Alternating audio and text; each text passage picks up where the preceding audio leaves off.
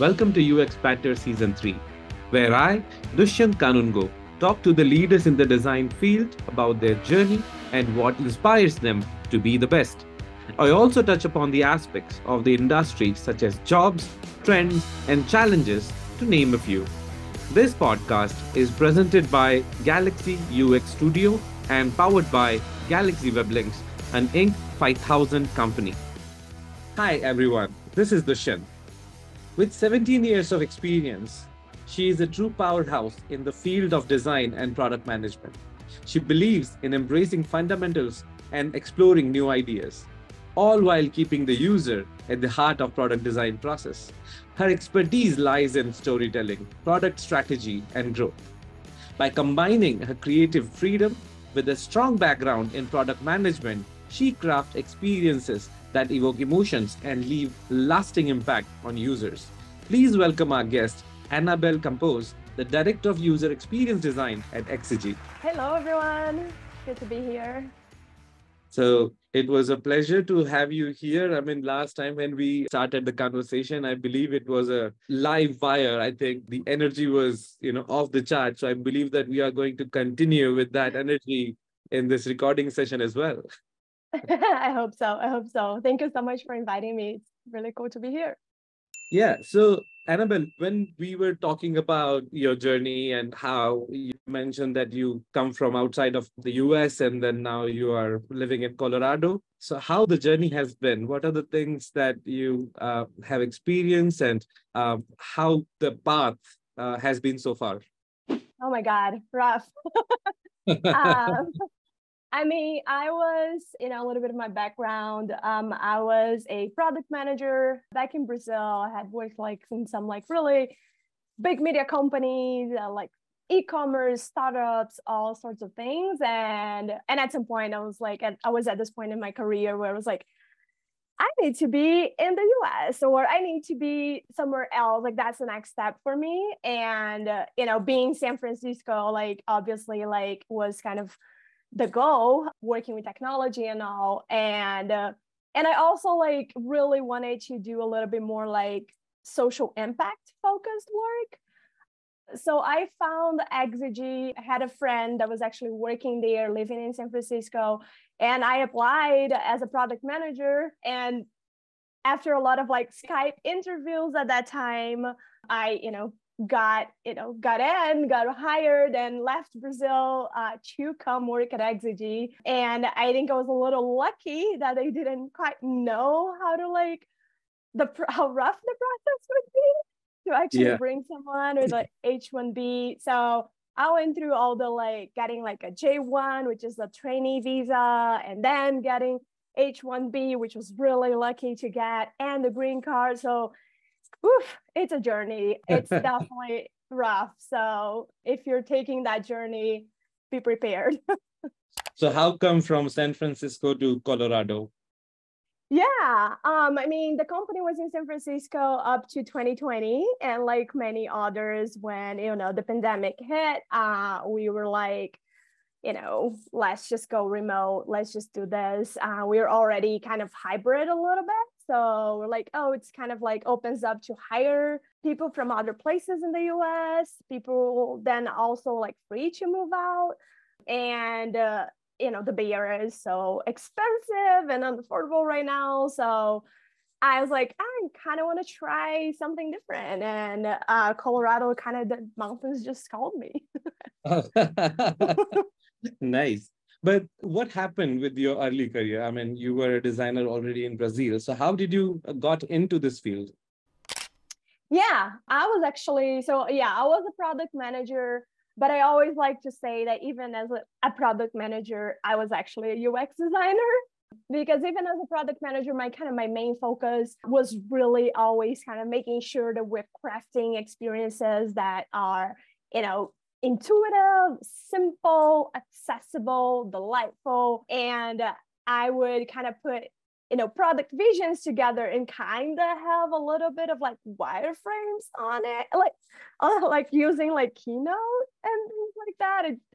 So I always kind of had that passion of making sure that we're creating something that really is focused on user needs and goals, motivations, and all of that. So I think I was a good product manager in that sense, but definitely like the project management and all those pieces, I was like, not my strongest suit. So at some point, I was like, I think, I just kind of need to make the switch to UX fully, because like that's what I really love, is like really deeply understand people and connecting kind of their needs back to like solutions, right? Nice one. So, talking about your interest in the human behavior economy and human behavior psychology. So, what is the difference? I mean, when you say human behavior psychology is something that people understand, but when it comes to human behavior economy, is a word that I wanted to talk more about. Yeah, for sure. So I think I was talking about like behavior economics. And basically what behavior economics is, it's kind of like a little bit of like a baby between economics and psychology. So when the economists like started thinking about economics, they thought about humans as like really rational beings. And like they thought that humans made decisions in ways that like always like pondering the pros and cons, the risks and the costs and benefits. And psychologists started looking at that and they were like, actually, that's not how humans think at all. Humans are full of like errors and biases. They are not like this like super rational creatures. Like we have all these shortcuts that our minds like take, right, to make sense of the world.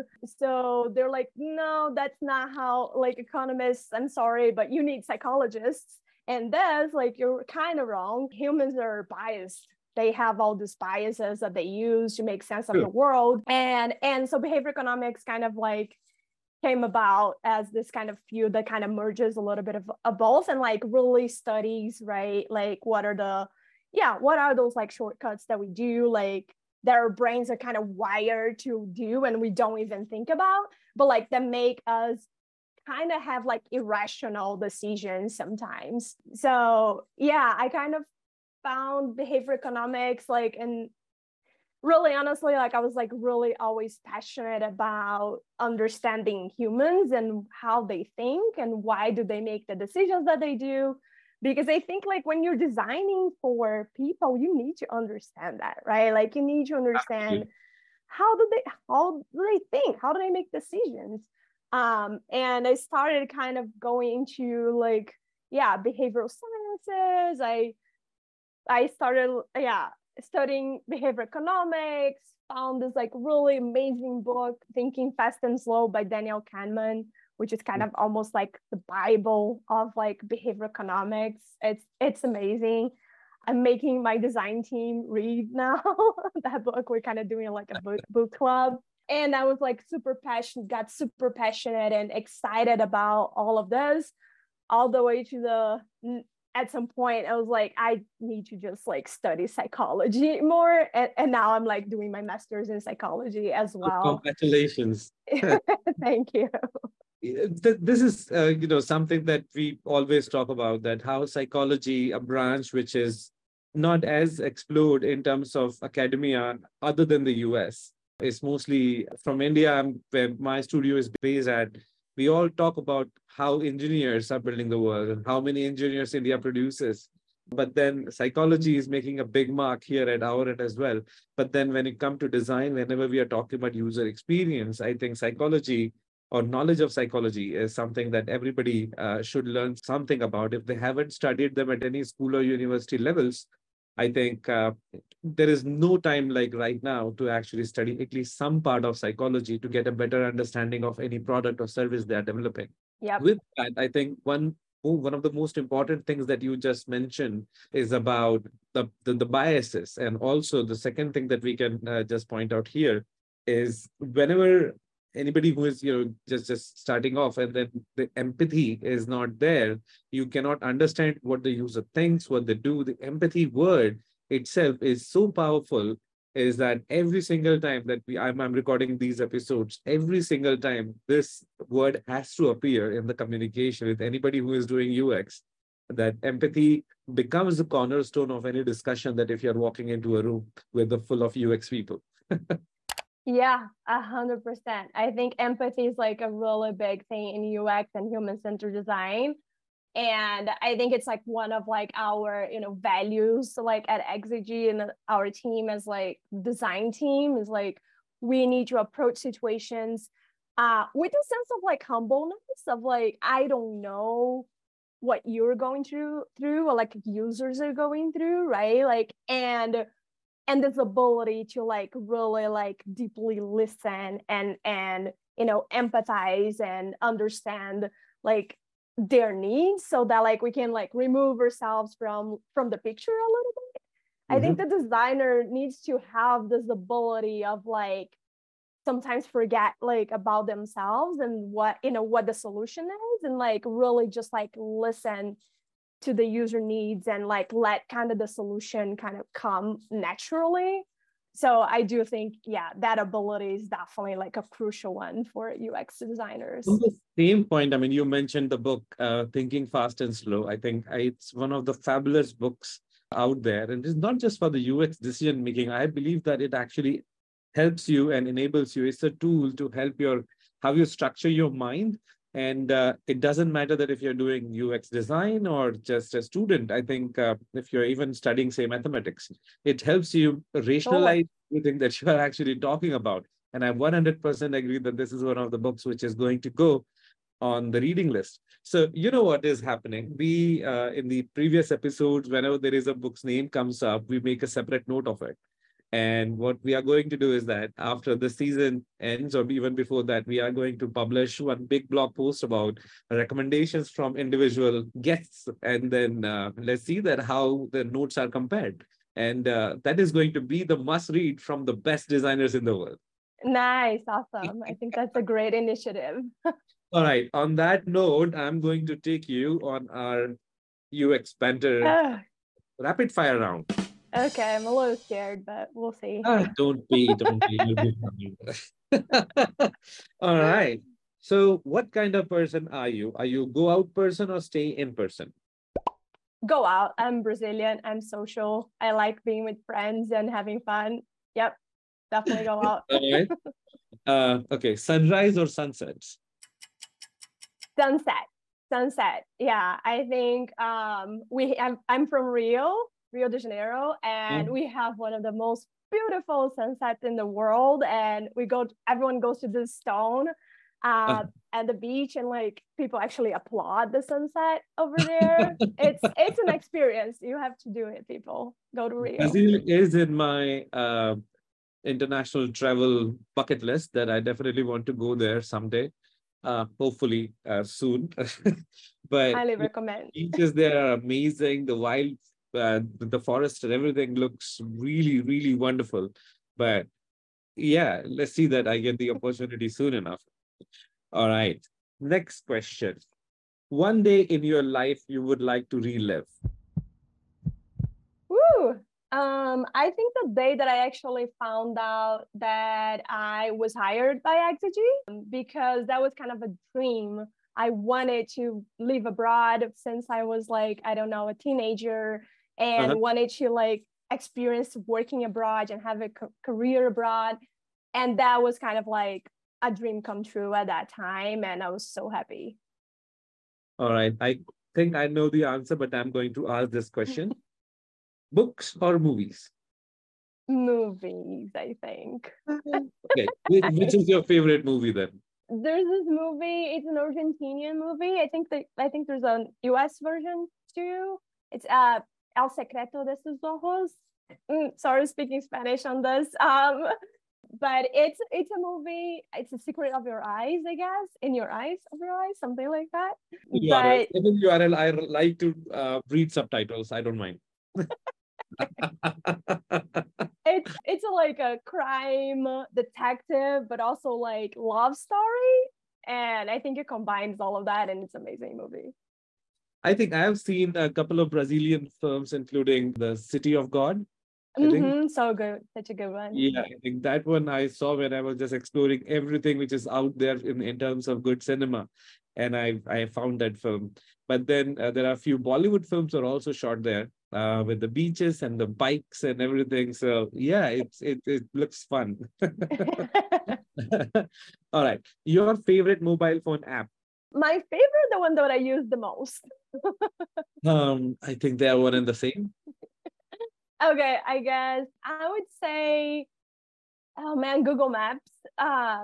It's sad, but I mean, it just does the job, right? Like, it's Yeah. just like I can't go anywhere without it. Honestly, like, so it's the one that I use every day because it just solves a problem for me, and I think that that's what great UX is about. It's about solving a problem, right? So yeah, that would be the one.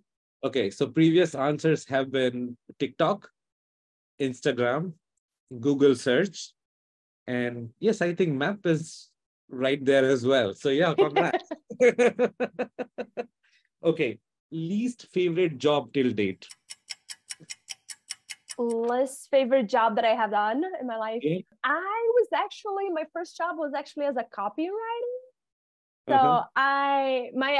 So my background is in advertising and marketing, Mhm. and I thought I wanted to write and I wanted to be a copywriter, and I got that job as a copywriter. It was like great dream come true.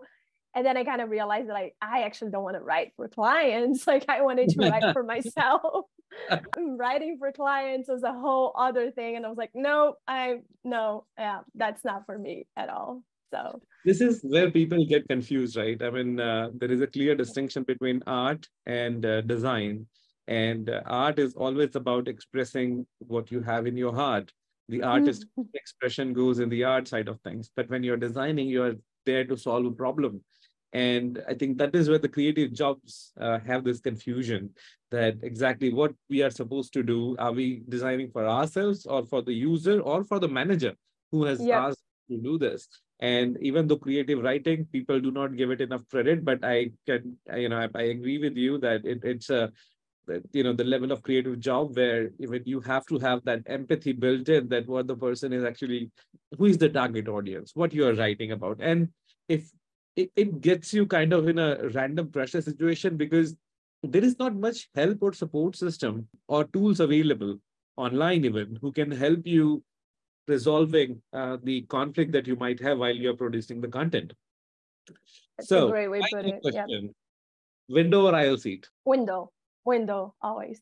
I hate heights. I'm afraid of heights, but I always choose the window. I don't know what it is. I feel like maybe I like to suffer or something, but window.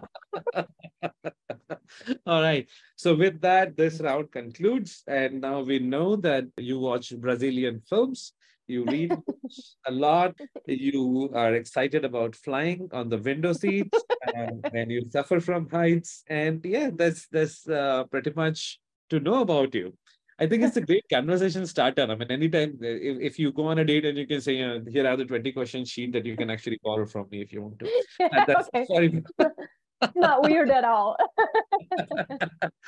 All right. So we coming back to the design side of things that we were talking. You were talking. You just mentioned a word about the designing for social impact. That is quite interesting because a lot of the people in today's day and age they want to make a change to the world. They want to design something that solves a large scale humanitarian problem, which is right now out there in the world. I mean, from Asia's population busts to the natural disaster as they are coming with now El Nino coming this year.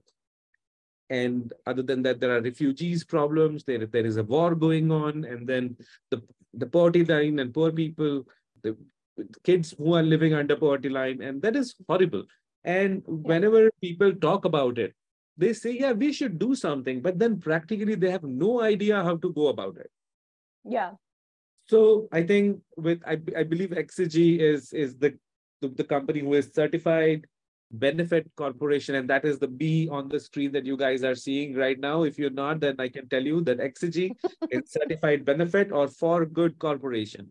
So this is where the question comes to mind that what is the difference, I mean, between while you are designing for social impact versus when you're designing for profit?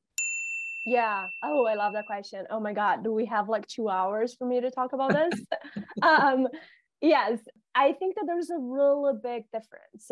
So I think when you are, at Meta, or you're working at Microsoft, or you're working at Salesforce, I don't know what it is, a big tech company, your users are very similar to you, right? Like you're also a user. You're a designer, but you're also a user. Yeah. When you're talking about designing for social impact, and at Exige, for example, we one of our big projects is like an affordable housing portal. So it's an affordable housing portal that we created for the city and county of San Francisco, of San Mateo, Alameda, other counties and cities. And we are not the user. We the designer is not going to go to an affordable housing portal and go through the process of like applying to affordable housing. Another project that we have is like a government benefit portal. So a portal where you can go and like apply to government benefits. We are also not that user. We are not gonna do that. So when you're designing for social impact, the designer is far removed from the lived experience of the user, right? And I think that there's a big two things there. One is the impact that you have on the way you design something, right? Like, so for example, if you work for Meta, if you design something that is not super intuitive, maybe someone won't know how to click a like button, or someone won't know how to upload a picture. But on affordable housing, someone might not get housing. Someone might not get benefits. It's it's a big responsibility designing for social impact, right? So we need to really understand that like there is a disconnect between who I am as a designer and who my users are, and we need to bridge that gap. So we talked a little bit about empathy, right? And I think empathy is great and we should have empathy. But when you're designing for social impact, is empathy enough? I think that I don't think so. I think we need to, when you're designing for social impact, you need to go above and beyond. You need to actually close that gap between the designer and the user, which means really bringing the user to the design process, which means like having more like participatory design, having the user really like co-design solutions with us, and making sure that we are including users and with a lot of like a diverse like background, right? Like we don't want to leave anyone outside of that process. So for example, if we're talking about an affordable housing, I want to make sure that we are researching but also including users and the participatory design that have like different immigration statuses, that speak different languages, that have English as a second language, that have different abilities, that maybe have different ethnicities. So I think that idea of like inclusivity and equity is way more important when you're talking about designing for social impact, right? I generally don't go speechless, I'll be honest, but this definition has made me realize that whenever designing for social impact comes, it is actually not just impacting on the society, but individuals. I mean, as a large frame of things, it could mean that a child can go to a college, somebody will have, father gets to feed their family. Some girl might, get home safely that evening. And Yeah. this is life changing solutions and equations that we are putting out there. And they have to be as easy to execute as much as possible. And people should be able to get these services without the red tape of like this and allow that. It should function the way it is supposed to. On the same note, I think there were two terms that we also talked about. One was equity centered design and community centered design. Yeah, I think those are like design processes that come a lot from the like social impact world, like that are not necessarily like as connected to the digital product, universe. And equity centered design is this idea really like focusing on the people that are most at the margins, right? Like who are the ones that are suffering the most oppression from the systems that have been designed at some point and that we keep like kind of perpetuating those systems. So who is like suffering the most oppression? Let's focus on that group and let's solve the problem for them, because then we can solve the problem for everyone. So that's kind of like a little bit of like the idea of equity centered design.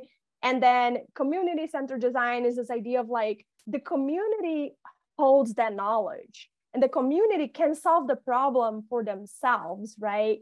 So designers don't need to go to the communities and tell them how to solve problems. Designers should be facilitators, supporting like the community solve their own problems. So those are kind of two kind of concepts and processes that we see a lot in the social impact world. But when you're talking about digital products, there's not much of that, right? Like there's not much of like that thinking. So I see a little bit of like a disconnect between the tech world and the social impact world.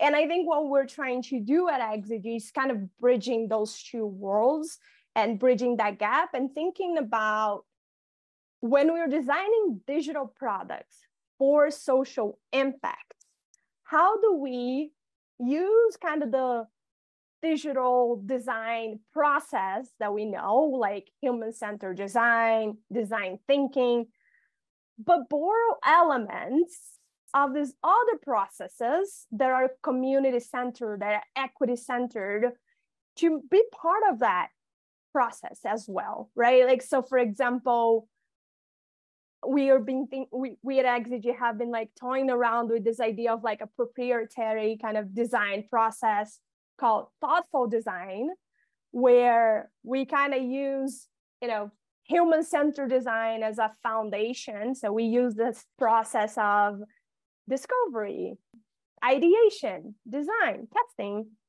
but then we borrow elements from equity-centered design.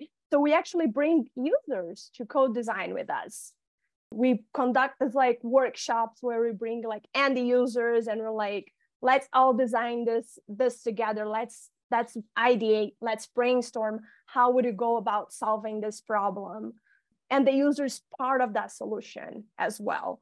So it's not just the designer who is normally like an able-bodied male, white, of a certain socioeconomic class and a certain education level.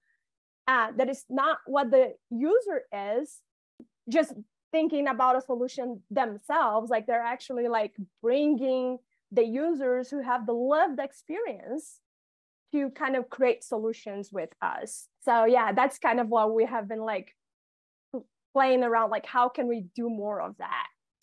It's very interesting. And then that's when I would ask that at XCG, what kind of projects do you guys generally do, and what is the the clientele, and what generally the size of those clients that you handle?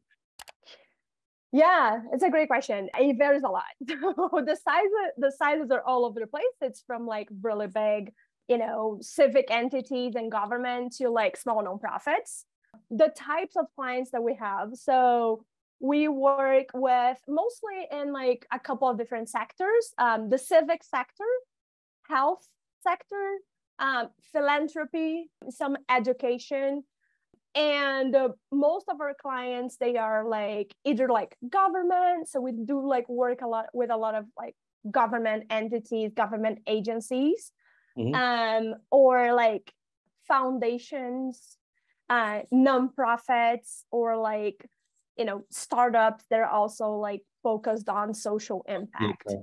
So anybody who is willing to create a product which is in the lines of social responsibility or anything which is about social impact, they can come to you, and you can actually help them, guide them with whichever way it actually is happening. So to all the listeners, this is XCG. So you can visit their website, which is exygy.com. exegy.com. So that is the website where you guys can connect with Exegy's team and see that what they have been doing. And I think this is where the point comes that every single designer, we all go out there to change the world. But then the money comes in and everybody says, yeah, what the hell? I'll design what they ask me to do, and then that would be it. But the way that you have explained the responsibility of user experience designer in changing the world, it comes from the fact that the moment you're designing for social impact, it comes with an added responsibility of making sure that there is a roof on the head of a single mother, or somebody who wants to go to college or a school or get a good education, get Yeah. meal on their plates at the end of the day. So, what would be your advice to the young professionals who are starting out their careers in design? They want to make change to the world. And I think early in the career, before they go and settle down with big paying positions, and while they have the energy and ideas to change the world, what should they do and how they can actually get into this phase where they can develop super empathy towards the users, and the bigger part of working with organizations which are designed for social impact as a whole.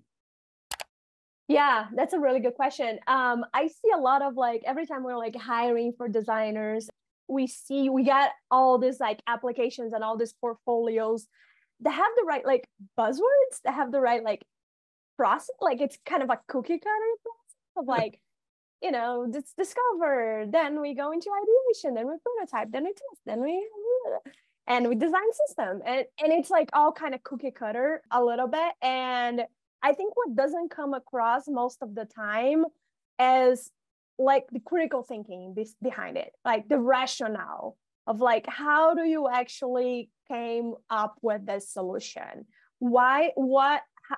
Tie it up to, make it really simple for me to see what was the user need, how that informed a design principle, and how did that inform a UX solution.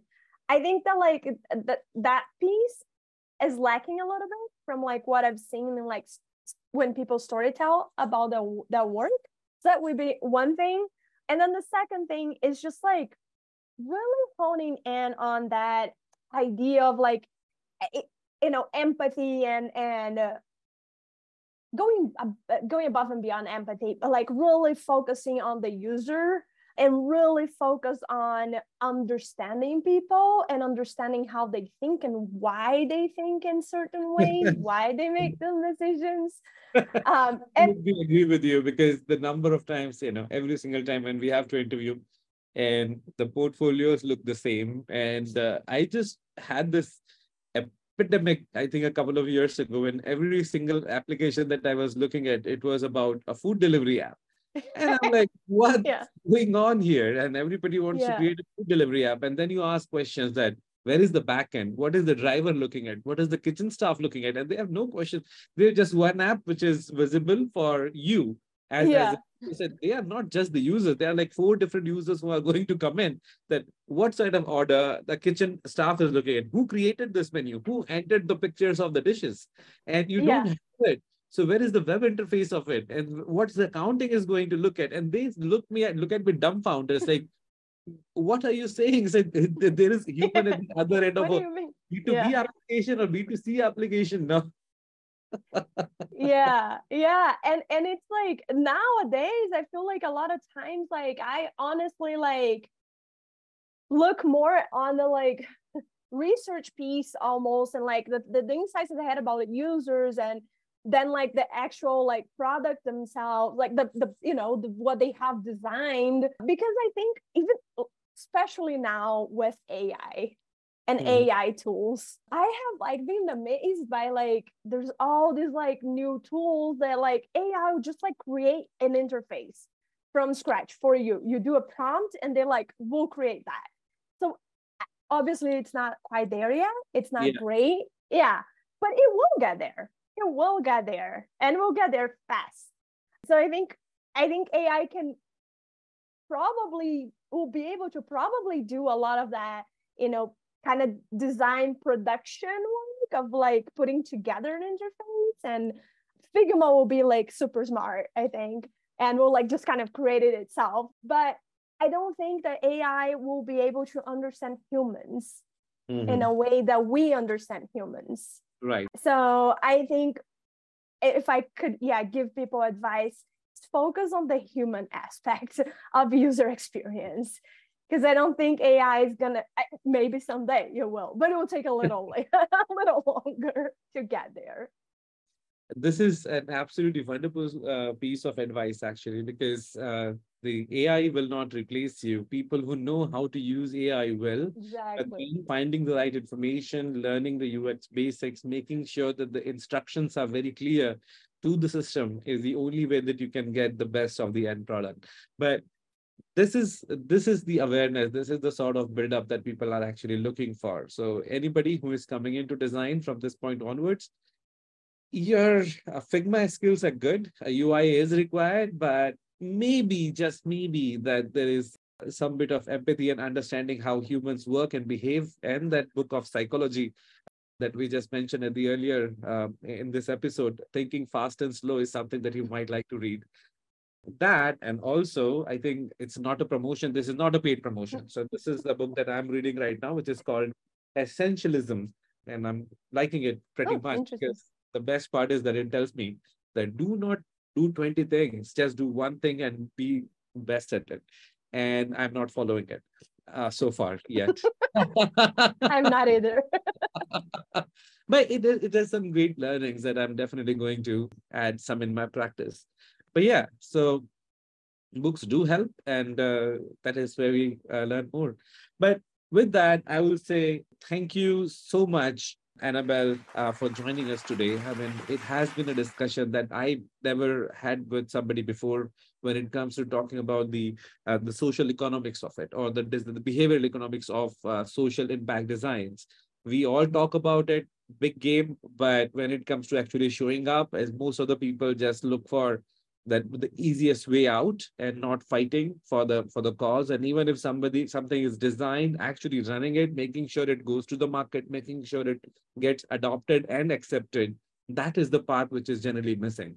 So I think it was a really privilege to be in your company today, and I hope that everybody who was listening will get plenty of takeaways from this conversation. Yeah. Oh, thank you so much for having me. It was a pleasure just being here and being able to ramble about things that I love. So I really, really appreciate it.